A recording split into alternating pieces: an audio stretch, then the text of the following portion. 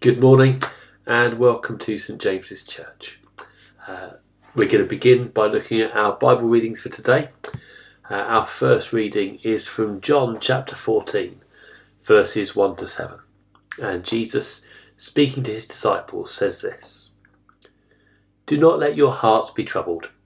Trust in God and trust also in me. There is more than enough room in my Father's home. If this were not so, would I have told you that I'm going to prepare a place for you? When everything is ready, I will come and get you, so that you will always be with me where I am. And you know the way to where I am going." "No, we don't know, Lord," Thomas said. "We have no idea where you are going, so how can we know the way?" Jesus told him, "I am the way, the truth, and the life. No one can come to the Father except through me. If you had really known me, you would know who my Father is. From now on, you do know him and have seen him." This is the word of the Lord. Thanks be to God. Our second reading continues our series from Peter's first letter. It's 1 Peter chapter 1 and verses 3 to 5. "Praise be to the God and Father of our Lord Jesus Christ. In his great mercy he has given us new birth into a living hope, through the resurrection of Jesus Christ from the dead, and into an inheritance that can never perish, spoil, or fade. This inheritance is kept in heaven for you, who through faith are shielded by God's power until the coming of the salvation that is ready to be revealed in the last time." This is the word of the Lord. Thanks be to God. So let's pray as we come to look at this together. Heavenly Father, thank you for your word. And we invite you to come now by your Holy Spirit, wherever we might be, that we might hear your voice speaking to our hearts. We ask in Jesus' name. Amen. Okay, so this morning we're talking about hope. So I want to ask you to think for a second about what is it that you hope in? Or let's put it this way: what gives you hope? What helps you to feel secure? What helps you to feel like life is going to be okay?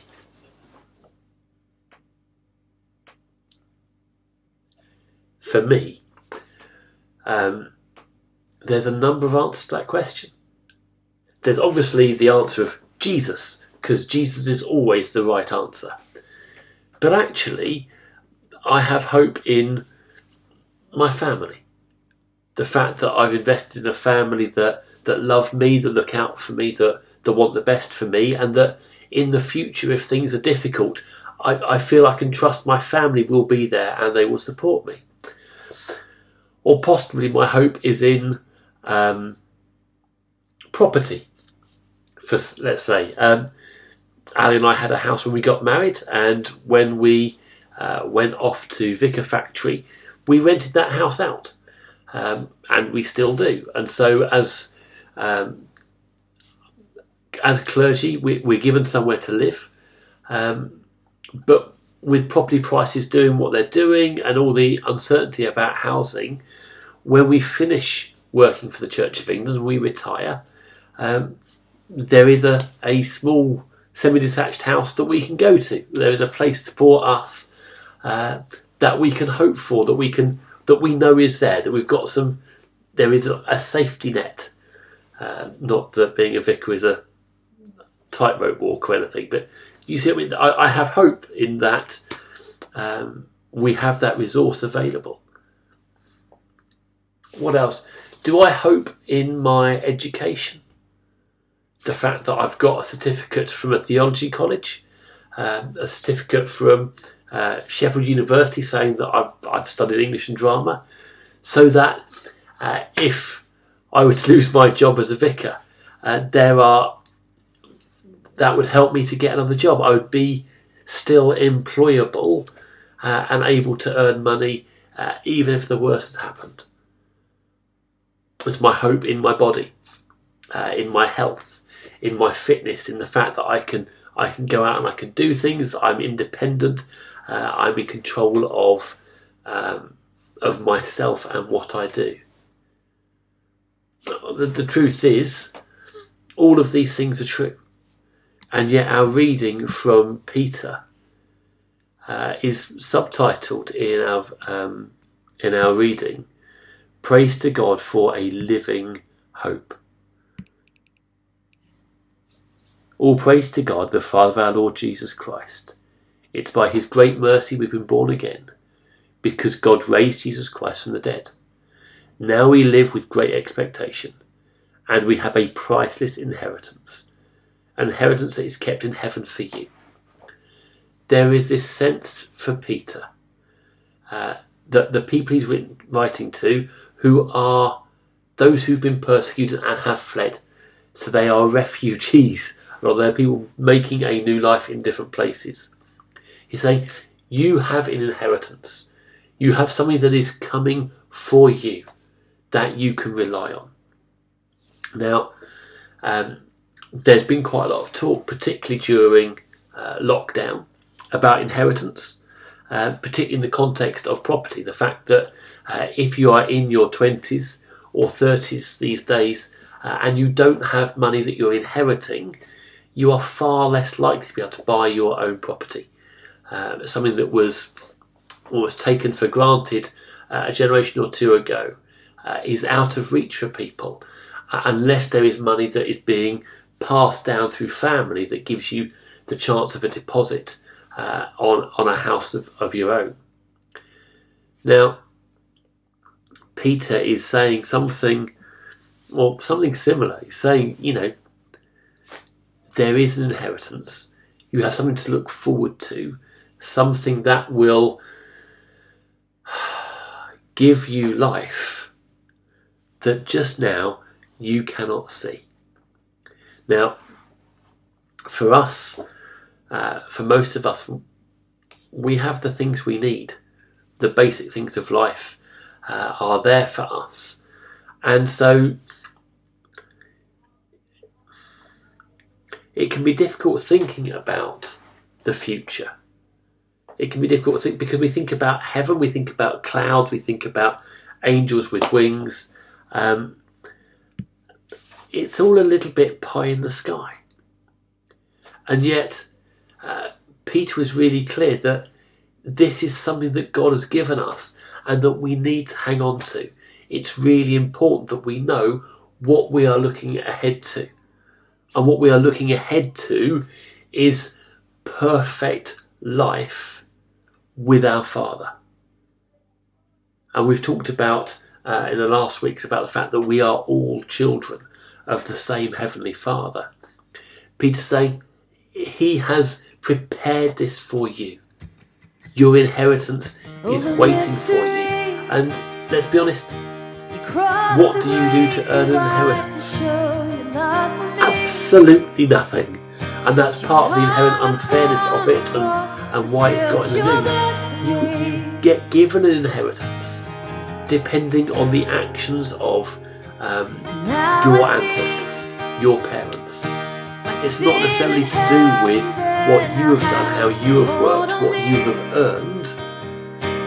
It's someone else's grace, someone else's work, what someone else leaves behind. And so therefore, this is not our doing. People say, God has done this, and it's prepared for you, and you can receive it.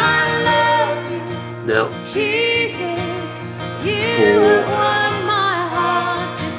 for a number of people, the issue of retirement is a live one, and the issue of what sort of retirement they want.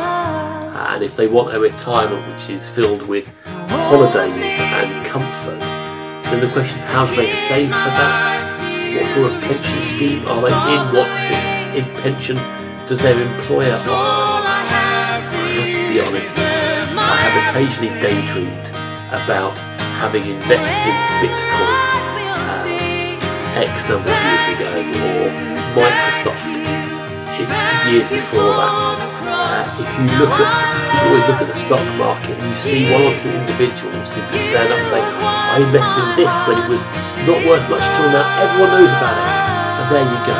Imagine going back 2 years and investing in Zoom, the company that produced the software that allows us to do video calls that our PCC uses, and no one had heard of before the pandemic, and yet suddenly Zoom is everywhere and it's ubiquitous. And the people who've invested in it at the beginning have seen their investment multiply a ridiculous number of times. Now at the same time, as we talk about Zoom going up, people invested in Bitcoin, and Bitcoin has done this and this and this and this, and up and down, and people have invested in things going, this will be my future. This will double in value, triple in value, quadruple in value, and then I can retire and I can live on the profits. And sometimes that goes badly. People invest things in something that will grow hugely, and it crashes, and their money is gone. There is devastation, there is hurt, there is all sorts of consequences to that. And I think it just highlights our reading about not our actions, but God's actions. This isn't about the inheritance that we create, this isn't about what we work towards, what we make happen. This is about what God has done for us. Now in our John reading, you hear Jesus talking to his disciples saying, I am going to the cross, I don't prepare a place. And we've heard Reverend Ali speak before about a Middle Eastern wedding where the groom will propose to his bride, and then he will go to his father's house and he will build another story on his father's house. He will create a room in his father's house for his bride, and then he will go with his friends and collect his bride from her parents' house, and together they will go to his father's house to start their married life together. So the bride in this instance does not earn her future life. The groom is going. His place is safe because of the father. He builds in the father's house, and then he comes and he takes his bride to be in that place with him forever. And Jesus says to the disciples, if this were not true, I would not have told you. But this is your future. I am preparing a place for you. And then I will come back and I will take you to the place that I'm going to, so that we can be there together and bless his poor disciples. Thomas, we don't know, Lord. We've no idea where you're going. How can we know the way? Jesus says, I am the way, I am the truth, I am the life. It's, if you know me, then you know my Father. You do know my Father. You've seen the Father because you've seen me. And this gets us to the heart of the Christian message, which is that we talk about salvation. We talk about, are you saved? Are you forgiven? Are you going to heaven? And actually salvation in the Bible is past and it's present and it's future. So we have been saved by the actions of Jesus. What Jesus did on the cross means that our sin is dealt with, death is defeated, that is done. We have been saved. But we are also being saved. We're being made holy. We're being redeemed. By God's work in our lives, we're being made more like Jesus. That work is ongoing as we are being made more the people Jesus has created us to be. And we will be saved. We will be completely saved, completely redeemed, completely safe when we are in our Father's house with our Lord Jesus, living together forever. That is our future. That is our salvation, and it is coming, but it is not here. And so when we talk about, are you saved? Well, in one sense the answer is yes. In another sense the answer is not yet. It is all part of our salvation. A past, a present, a future event. That is our hope. Now, Peter is writing to Christians throughout the Roman Empire who've been scattered, who've gone to different places. But he is able to write this because this is true for all of them. This is true of every single one, whichever language they speak, whichever place they are in, whether they are slaves or whether they are free, whether they are male or female, whether they are Jewish or Gentile. It doesn't matter. This is their reality. They have been saved. They are being saved. They will be saved. And so as they have to leave belongings behind, as they flee persecution, as they begin life anew, as they think, oh, I have lost so much, they're reminded, look, the authorities are against you. Everything you have might be taken away because you're part of this small cult in the eyes of the Roman Empire. You might lose everything again. But your inheritance, that which Christ has earned for you, that is waiting for you, and that cannot be taken away, cannot be destroyed or defiled. It is there for you. And so therefore, for us, there is that sense that we are safe. It's not just we are saved, but we are safe because God has done this for us. We are part of a new family. We have a new name. We have a new inheritance that is nothing to do with what we earn or what we can do, and all the grace of the Father. So, what does that mean for us? Well, partly it's about our own humility, that none of us have got this completely sorted. None of us have things the way they are meant to be forever, because what we have right now, however good it might be, is flawed. It is human, it's broken. It does not bear comparison with the inheritance that God has for us to enter and enjoy one day. It just cannot compare. And so in our present, we hold lightly to that which we have, and we look ahead to that which we are going to share. And so at St. James, as we pray in our different languages, we pray in our different ways, as we have our different traditions, we acknowledge all of them as being part of God's truth, part of the church, but they're not perfect. They're none of them complete. They are all of them a taste of what perfect life and love God has for us in the future.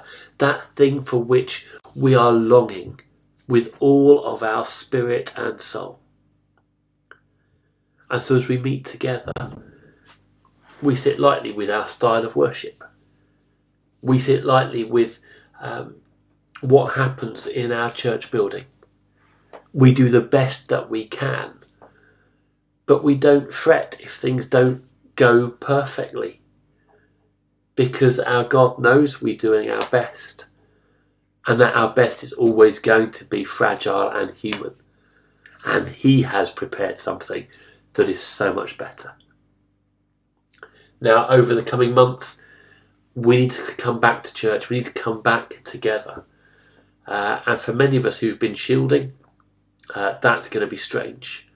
For many of us who've only been worshipping online through prayer meetings, or who've been worshipping through our television sets and getting things off the computer, coming back together in person is going to be a jump. It's going to be difficult. And it's going to be really important to remember that what we have now is not the same as what we will have in the future. That is our hope. That is our destiny. And it's not something we control. God prepares it. We receive it. I don't know what situation you're in at the moment. I don't know whether you are, how stressed you are, how anxious you are. I don't know what material needs that you have. And in a sense, our passage doesn't answer that. We know elsewhere Scripture says, trust God with everything, He will give you what you need. He will provide for you. But the important thing is that we haven't got to do it ourselves. What is important has been provided for us. It is waiting for us. It cannot be taken away from us. Our inheritance through Jesus is in heaven, provided by the Father, and that will never be taken away. That will never disappear. So however you are feeling, be encouraged. Whatever language you speak, whatever songs lift your spirit, be encouraged. This hope is yours. It's all of ours. Not because we deserve it, not because we have earned it, but because our Father in heaven has prepared it for us. We are saved, but we are also being saved. And one day we will be saved. That is our hope. And whatever else is happening, we must hold on to that. I'm going to pray and just invite God to be with us in the coming week and help us to focus on the hope that He has given us. Let's pray. Father God, thank you. Thank you for your new and living hope that you've given us. Thank you that it's based on something that has happened, that on Jesus' death and resurrection, which is a matter of historical record, that we are saved by His death, that we are being saved by the gift of the Holy Spirit. But we praise you that however we are feeling today, we will one day be saved. We will be safe with you in our Father's house. Would you help us to grow this week in our understanding of the hope you've called us to receive it, and to give thanks for it as the thing of grace and generosity and kindness that it is. Lord, fill us with your Holy Spirit and help us to hold to that hope this day and always. Amen. Thank you so much for listening or for watching. Stay safe and God bless. Bye bye.